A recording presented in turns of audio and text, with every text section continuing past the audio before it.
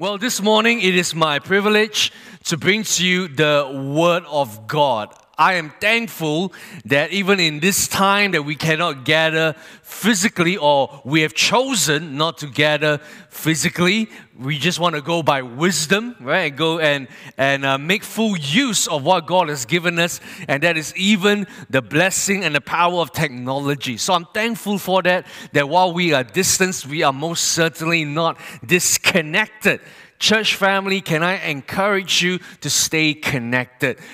Continue going to cell, whether it's on Zoom, even if it's on Zoom, please stay connected, because remember, together is together.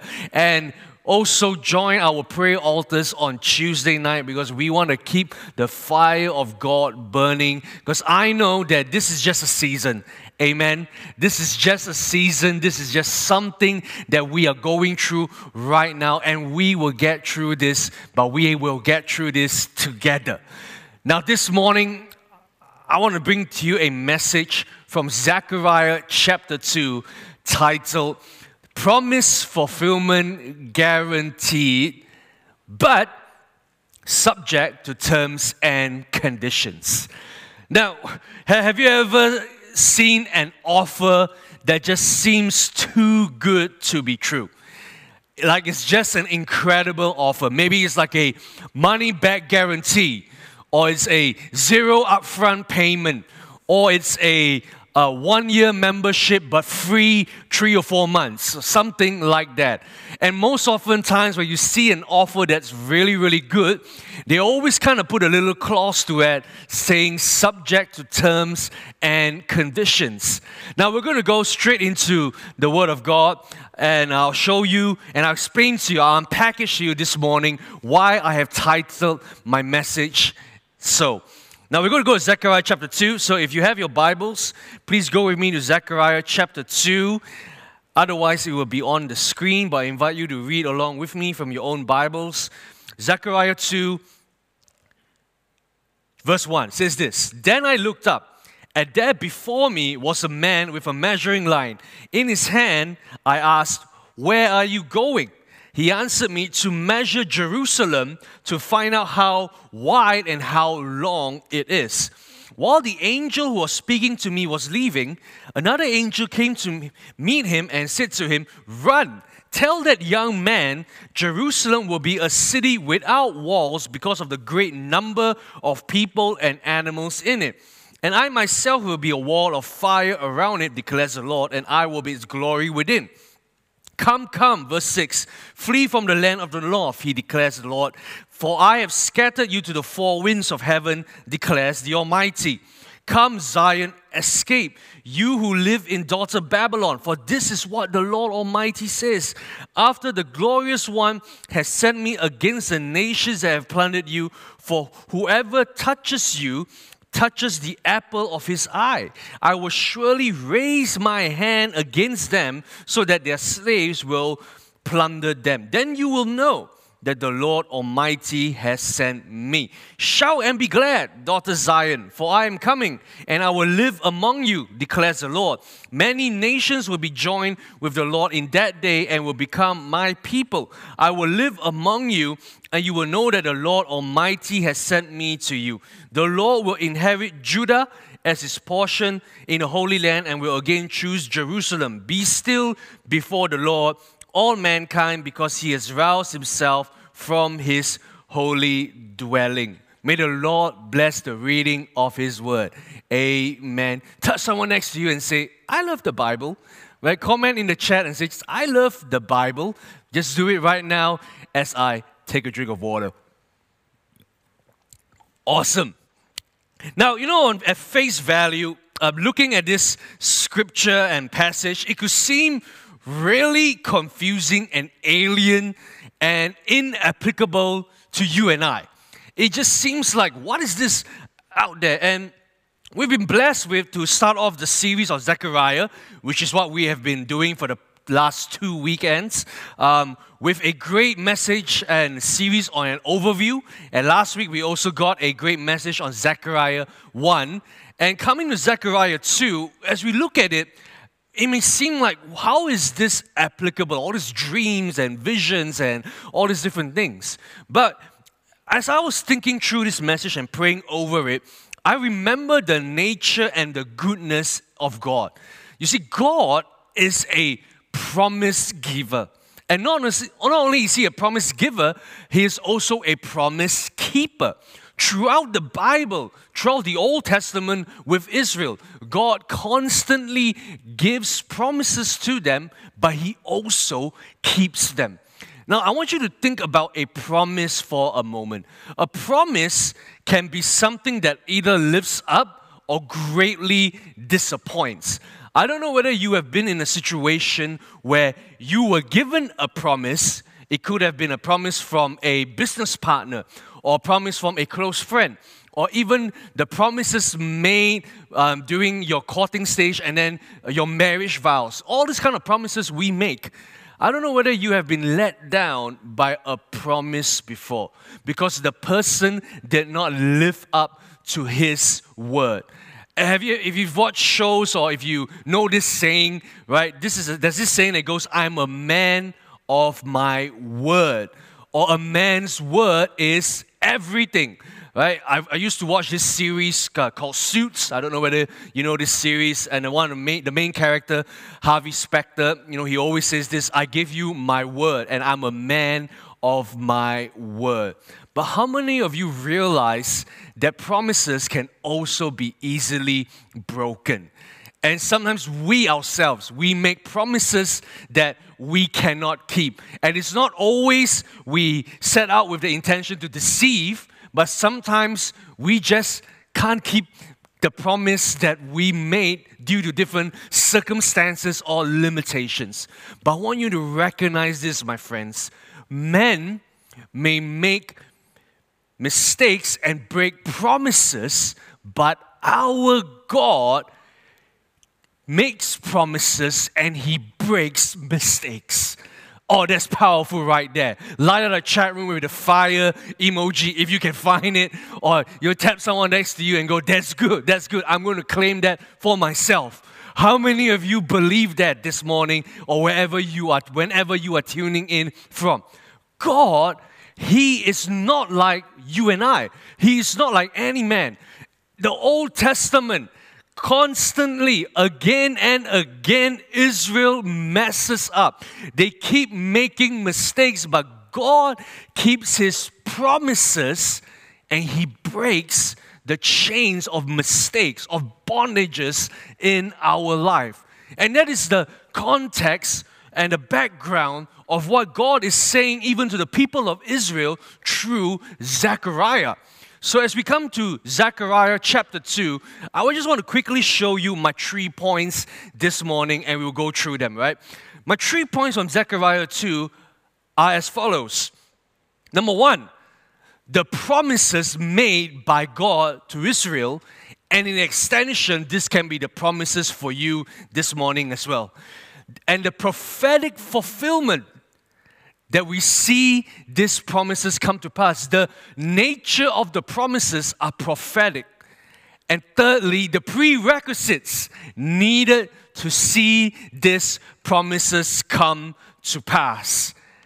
And right now, first up, let's look at the promises that God makes. What are the promises that God makes to Israel via Zechariah chapter 2? The promises that God makes, the first of all, is this. God promises protection to come upon Israel. And where do we see protection? Where do we see that? In verse 5, in verse 8 and verse 9, we see this, right? Now, in protection in verse 5, we see this, okay? That God says that I will be a wall around Jerusalem. I will be a wall around Jerusalem. And in verse 8, God says this, that I will be a wall of fire around you, and I will cause those who have plundered you to be plundered, and I will lift my hand against those who have lifted their hand against you, because you have struck the apple of God's eye. Now, back in the day, when cities are large and formidable, what happens is that when there is a city that has no walls, it is vulnerable. But God says, I will be a wall around this city. I myself will be a wall around this city. And God also says, whoever that has plundered you, I will cause them to be plundered back, because when you attack God's chosen, or when you attack those who God protects, it is like stabbing God in the eye. I don't know whether you've been stabbed in the eye. I hope not. But I would imagine, all of us can probably imagine it, that it will not be something really pleasant. Getting stabbed in the eye. This is the promise that God makes. And we even see it in Exodus 13. I'm not going to read it, just going to put it right here. Exodus 13. Where this is the first redemption. Israel calls this the first redemption because at this point of time, Israel was actually in Egypt. They were exiled there. And as they came out of Egypt, this is the first redemption, and the exiles coming back from Babylon, which is the time of Zechariah, is known as the second redemption. In the first redemption, God Himself says that I will be a pillar of cloud for you by day and a pillar of fire by night with you. This is what God promises.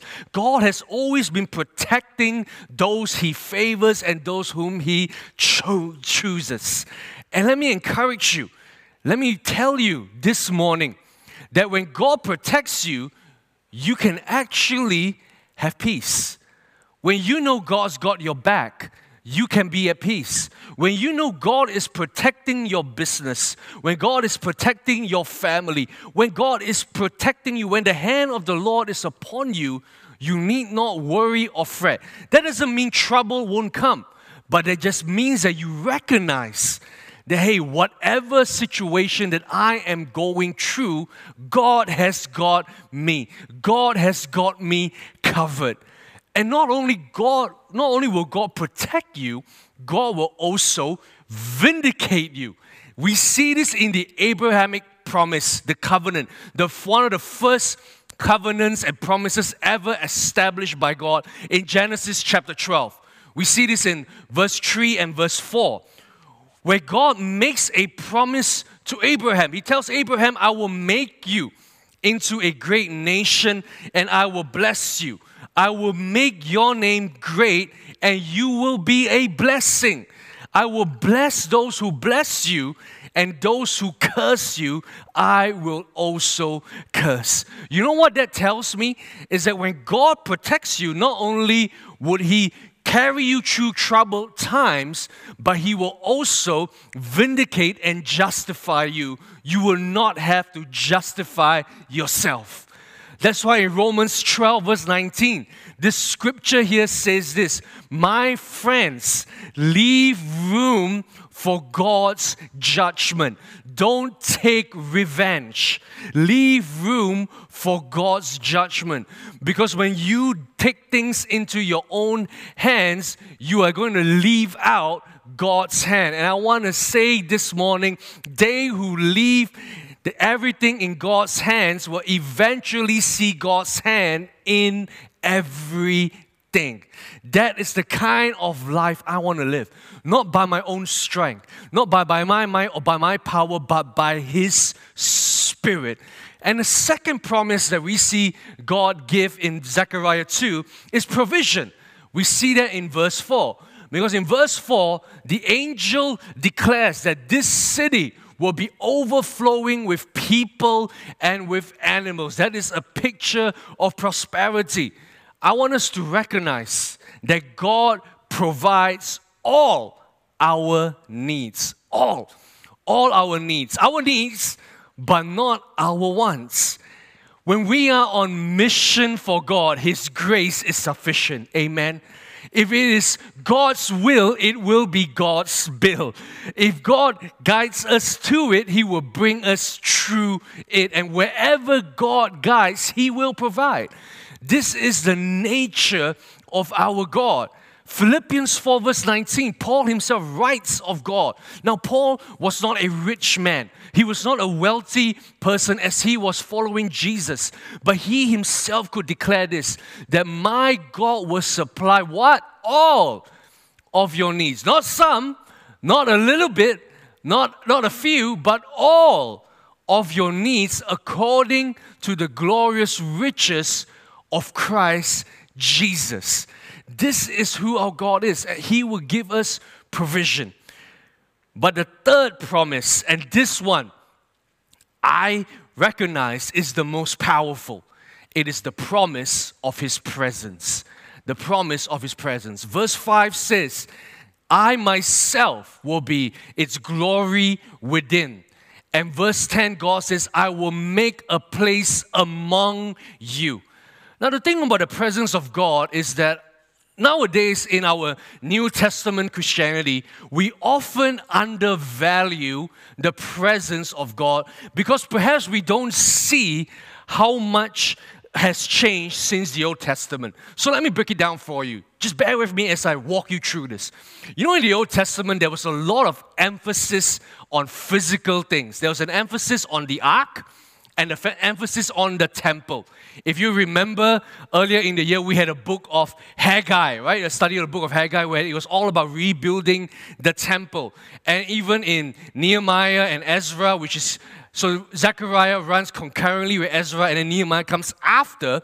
But even throughout this theme, there is always a desire to go back to Jerusalem, but not just to go back there, but they wanted to rebuild the temple. Why? Because the temple was understood to be the place where God's presence would be. And so when they actually did rebuild the temple eventually, what often the Jewish people would do is they would want to try and get as close as to the temple as possible because they believe that proximity to the temple would mean presence of God in their lives. So Jewish peddlers, businessmen, families or whatever, they would try and have their homes and their stores as close as to the temple. So if in kind of like new real estate, right? If we were to look at Jerusalem real estate, anywhere near the temple would have its highest value because apparently that's where the presence of God was most powerful. And if we were to look a step back even further into the Old Testament, in the time of Moses and Aaron, what will happen is as they worship God in the tabernacle, there will be there's this thing called the Holy of Holies, right? So those of you who are Christians for a long time, you will know this, the Holy of Holies. And you will remember this, that nobody, not anybody, can just go into the Holy of Holies just like that. In fact, they could only one person could go, and that was Aaron or a Levite, the high priest. And they could only go once a year. Once a year. Can you imagine if that was us right now? That the only time we can approach God is through the pastor or through a leader, and they can only go on our behalf to see God once a year. But when Jesus came, the Bible says when Jesus died on the cross, the temple was broken and the veil was torn into two. Why? Because right now, the Bible tells us we are the temple of the Holy Spirit. We are the temple. We carry the presence of God. So the question of the presence of God is no longer an issue of proximity. It is now an issue of relationship. And let me tell you, the presence of God is powerful. The presence of God is what we need more in our lives. You don't need more money, you need more of the presence of God. You don't need more opportunities, you need more of the presence of God. I'd rather be in a room like this and there's no one here and it's filled with the presence of God than be in a church where the auditorium is packed and the pews are full but there is no presence of God. I'd rather be full of the presence of God and have an empty bank account than have lots of money but be void of the presence of God in my life. Exodus 33, God said to Moses, when he was sending Moses to go to Pharaoh, can you imagine if God sent you to meet the king, as some people want to do right now. They're so desperate to meet the king, right? To meet the king.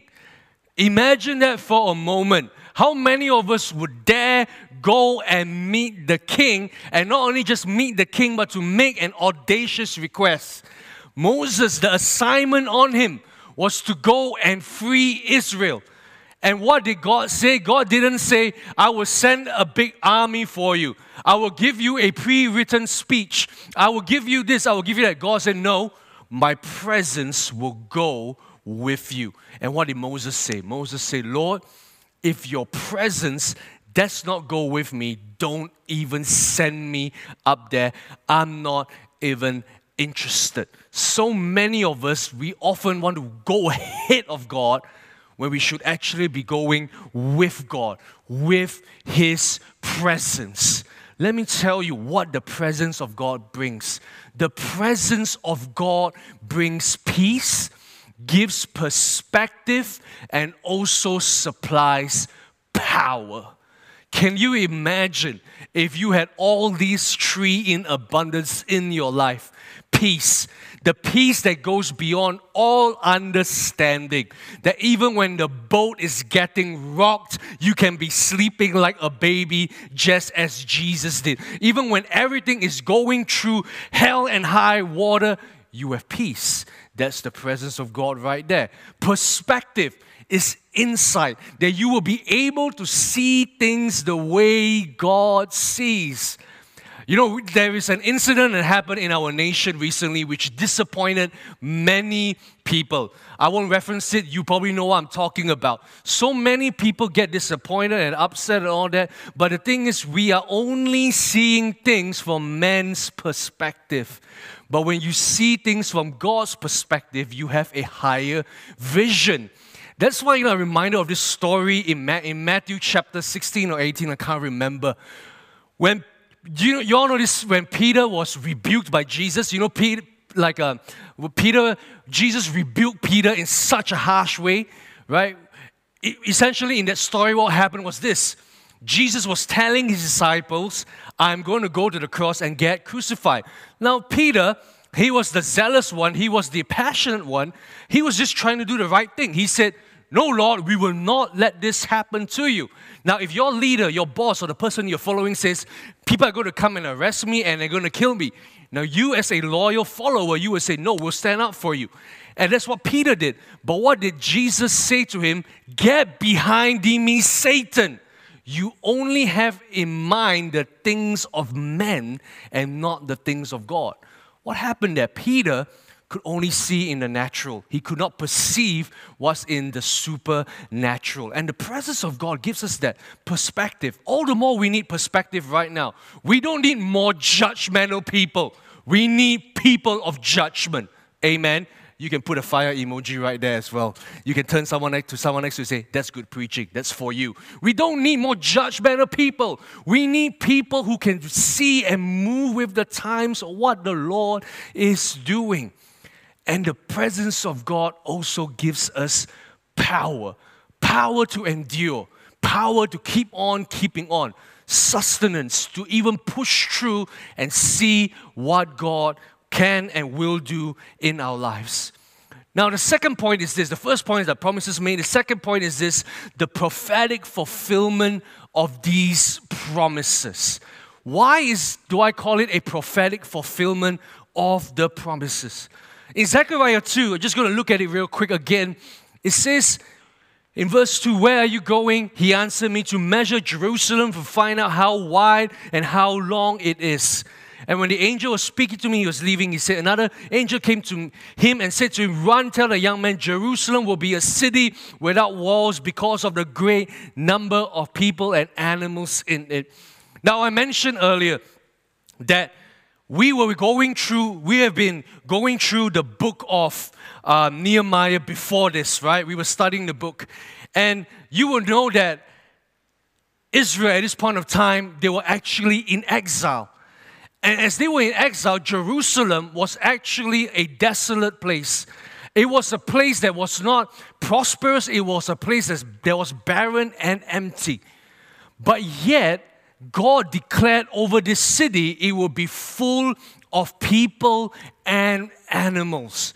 That is a prophetic declaration, and the promises are meant to be prophetically fulfilled.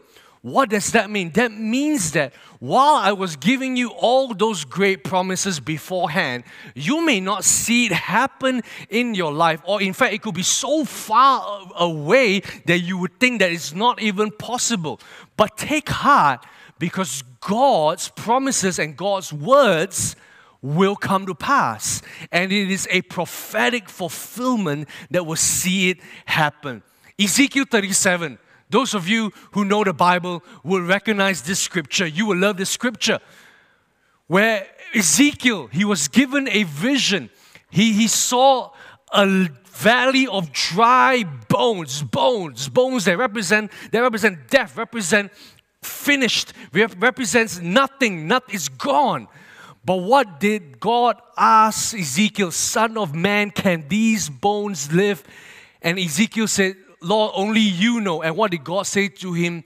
Prophesy to these bones. Speak to it.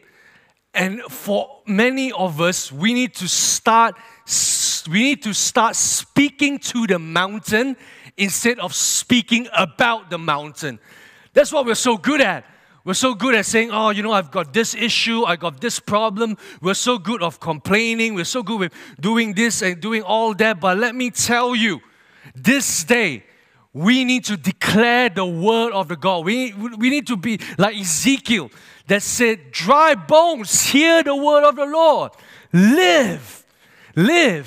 And stop complaining. Hey, get this. If you complain, you will remain. But if you praise, you will be raised. Put like 1,000 fire emojis right now, wherever you are, right? Flip a chair next to you. Just go, wow, yes, that's good. Because we need to stand on the word of God. Listen to this. You see, I could be saying all of this, and you could be sitting there, and you could be going, well, that's nice, that's good for you to say, and all that. But how would I know it will happen? Listen carefully. Man says, show me, and I will trust you. But God says, trust me, and I will show you. Will you trust God this day to believe that the promises of protection, provision, and His presence, of Him turning your situation around, can and will come to pass? 1 Thessalonians 5:20-21 says this, do not scoff at prophecies, but test everything. Hold on to what is good. As I preach to you this sermon, I am not preaching to you because I'm trying to sell you something, or it's not that I have anything to gain from this message. I'm preaching this to you because I have seen it come true for my life, and I know it's available to everyone. Now, if we experience something good, if you found a good restaurant, if you found a good movie, what you want to do is you want to share it with everyone. So here I am sharing with you the word and the goodness of God and the power of God that the word has. Test it, in fact. Test it. If you don't believe me, test it. See whether it works. And that brings me to my last point. The prerequisites needed. There are promises given, and these promises are prophetic in nature, but there is also prerequisites needed for it. So I started this message by giving you a thought. Think about an offer that is too good to be true, but there are terms and conditions added to it. So all that I've been preaching to you, if we think about it, it could seem a little bit too good to be true, that God will protect me, God will provide for me, and God will be with me. Wow, that is so good. What do I need to do to get all of this? The simple answer is this, my friends: obedience. Obedience to God. Obedience to God. Where did I get that? You see in Zechariah 2 verse 2, when the angel said, I'm going to Jerusalem with a measuring line. That is actually a symbol of spiritual evaluation, if you were to call it, that God was wanting to evaluate Jerusalem and the people of Israel to see where they were.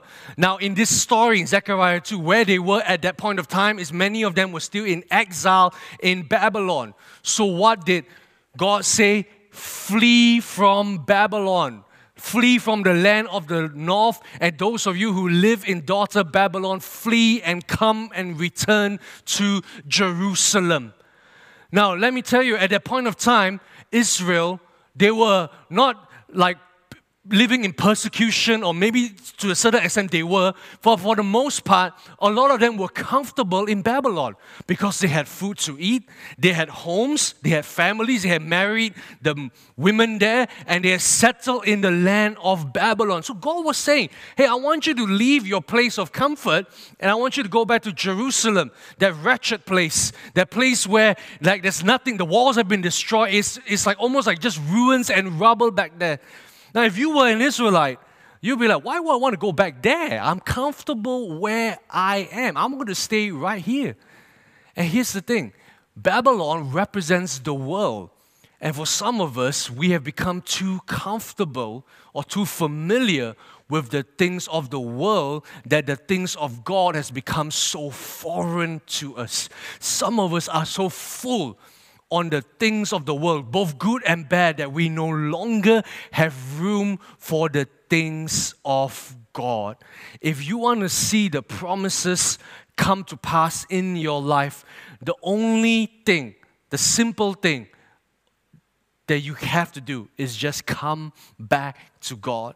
2 Corinthians 13 verse 5 says this, examine yourself to see whether you are in the Lord. Test yourself, unless you are afraid that you will fail the test. And Acts chapter 3, verses 19 to 20 says this, repent then and turn to God so that your sins may be wiped out, that times of refreshing may come from the Lord, and that He may send the Messiah who has been appointed to you, and that is Jesus.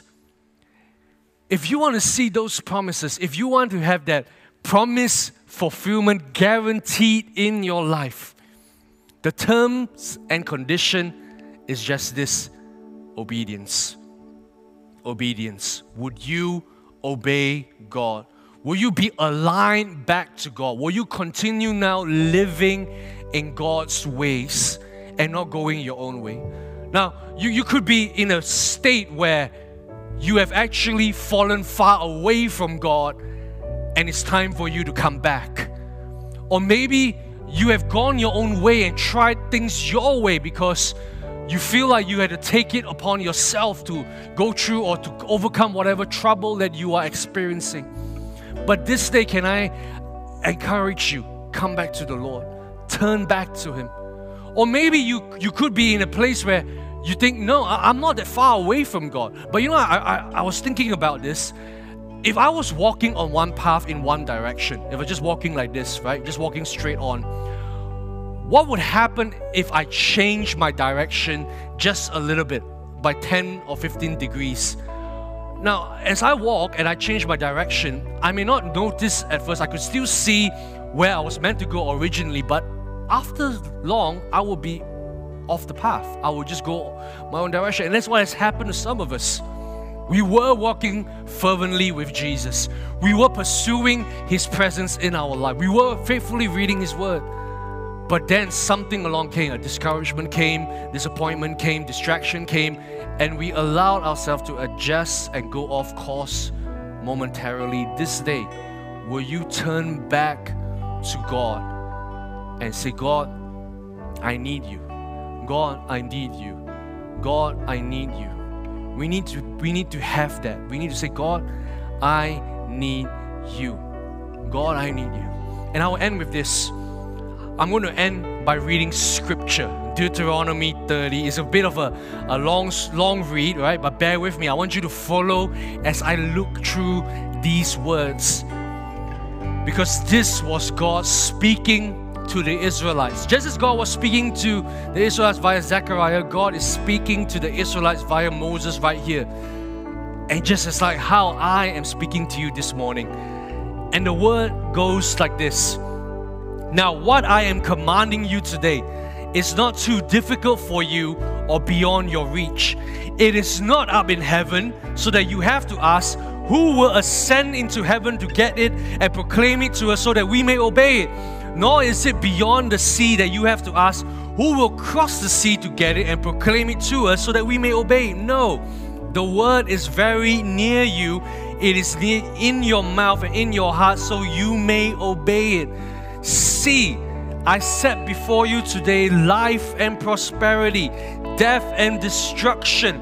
For I command you today to love the Lord your God, to walk in obedience to Him, and to keep His commands, decrees, and laws.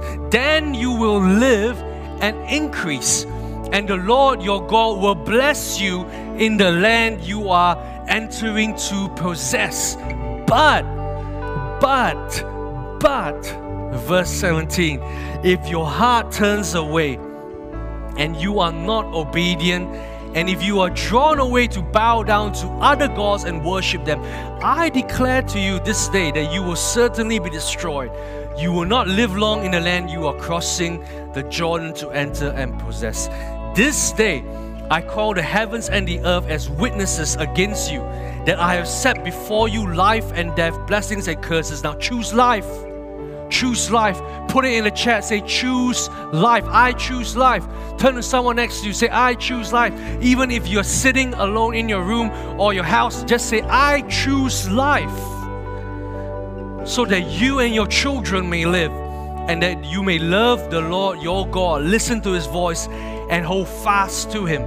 For the Lord is your life, and He will give you many years in the land He swore to give to your fathers, Abraham, Isaac, and Jacob.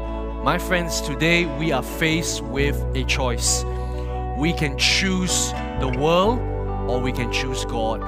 Even if we don't choose God, it automatically means we choose the world. But when we choose God, we will see the promises of His protection, His provision, and His presence prophetically fulfilled in our lives. And that is a guarantee. The Lord is life, and He is our true source.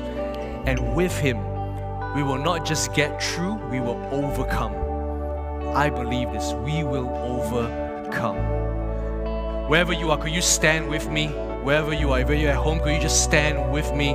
What we're going to do is we're going to sing this song, and we're going to sing it as a declaration and as a prayer that God, you are a way maker. You make a way where there seems to be no way. Come on, let's worship Him in this place. Let's stand and let's glorify Him. Thank you, Jesus. As we were worshiping earlier just now, the Lord actually impressed on me to do this during the prayer time, but I just kind of shrugged it off. But that has come back, so I know that God is serious about this. But I feel like there is someone tuning in either right now or you're watching this later, and you have cried out to God in desperation, and you felt like you heard no reply. But this morning or whatever time you're tuning in, you just decided, I'm just going to tune in anyway. But God is saying, God is actually stopping a service right now just for you to say, I've heard your cry. I have heard your cry, and I'm on my way. God is saying that I've heard your cry, and I am on my way. So whoever you are, I want you to receive that into your spirit. Don't lose heart. Don't lose heart. God is on the way. And for the rest of us, the song, Waymaker, Miracle Worker, Promise Keeper, that's who our God is. Right now, I want to talk to those who you feel like you need to just rededicate yourself back to God. Now, you don't need a big altar call, or you don't need an emotional experience for that to happen. All you need to do is wherever you are to decide, God, this day I'm going to hang on to faith again. I'm going to believe again.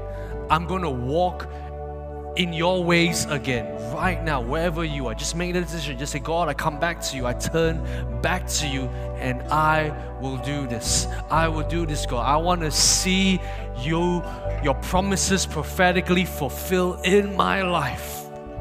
In Jesus' name. And friends and family, if you are watching along with family members or friends who are not believers, right now is an opportunity to just ask them, hey, would you want to receive Jesus? Because all that I preach this morning, it's not only for the chosen few. That's who our God is. You know, what I love about God is that God doesn't run out of blessings. God doesn't say, okay, I've blessed this person in too much, I don't have enough for everybody else. No, God says, I am big enough and everyone can be blessed, but we must be in alignment and in obedience to Him. Jesus is the way to forgiveness and to life, because He not only forgave us of our sins, but He also has given us now access to God. And the thing about the things of God right now, it is no longer a question of access, but a matter of interest. Would we say, yes, God, I want to keep you the main thing, in fact, or maybe the only thing in our lives? So would you come back to Him? For those of you who have never received Jesus before, will you take this opportunity to do that? Even if you're tuning in online. In a moment, we will show you a room, so don't tune off just yet. In a moment, we will show you a link that you can go to for people to pray with you and for people to pray for you. And I want to encourage you to do that. But right now, let me just close us in prayer wherever you are. Just lift your hands to the Lord with me, would you? Wherever you are at home. And just say, God, I commit myself to you. Lord, let today not just be another message or another sermon that goes out there. No, Lord, let it be something that pierces into our hearts, that will take root into our spirit, and it will bear fruit in our lives. Lord, let it be that. Lord, let that word, that your Bible, your word itself says, that it shall not return void. So Lord, I speak breakthrough, provision, and whatever that needs to happen for the people tuning in right now and later. Lord, let them know and know that you are a God who is for us and not against us. And that as we align ourselves to you, God, we will see your promises come to pass. We thank you for an opportunity to worship you and to hear your word. We give you back all the praise and all the glory, and we are thankful to you, Jesus. We give you praise in your most mighty name. We pray, and everybody who has faith says amen. Amen. Light up the chat room. Give God some praise. In your homes, just praise Him wherever you are. Say, yes, thank you, Jesus. Well, thank you for tuning in this morning or wherever you're going to be watching this. I hope this blesses you, and I believe the word will indeed take fruit and become a reality in your lives.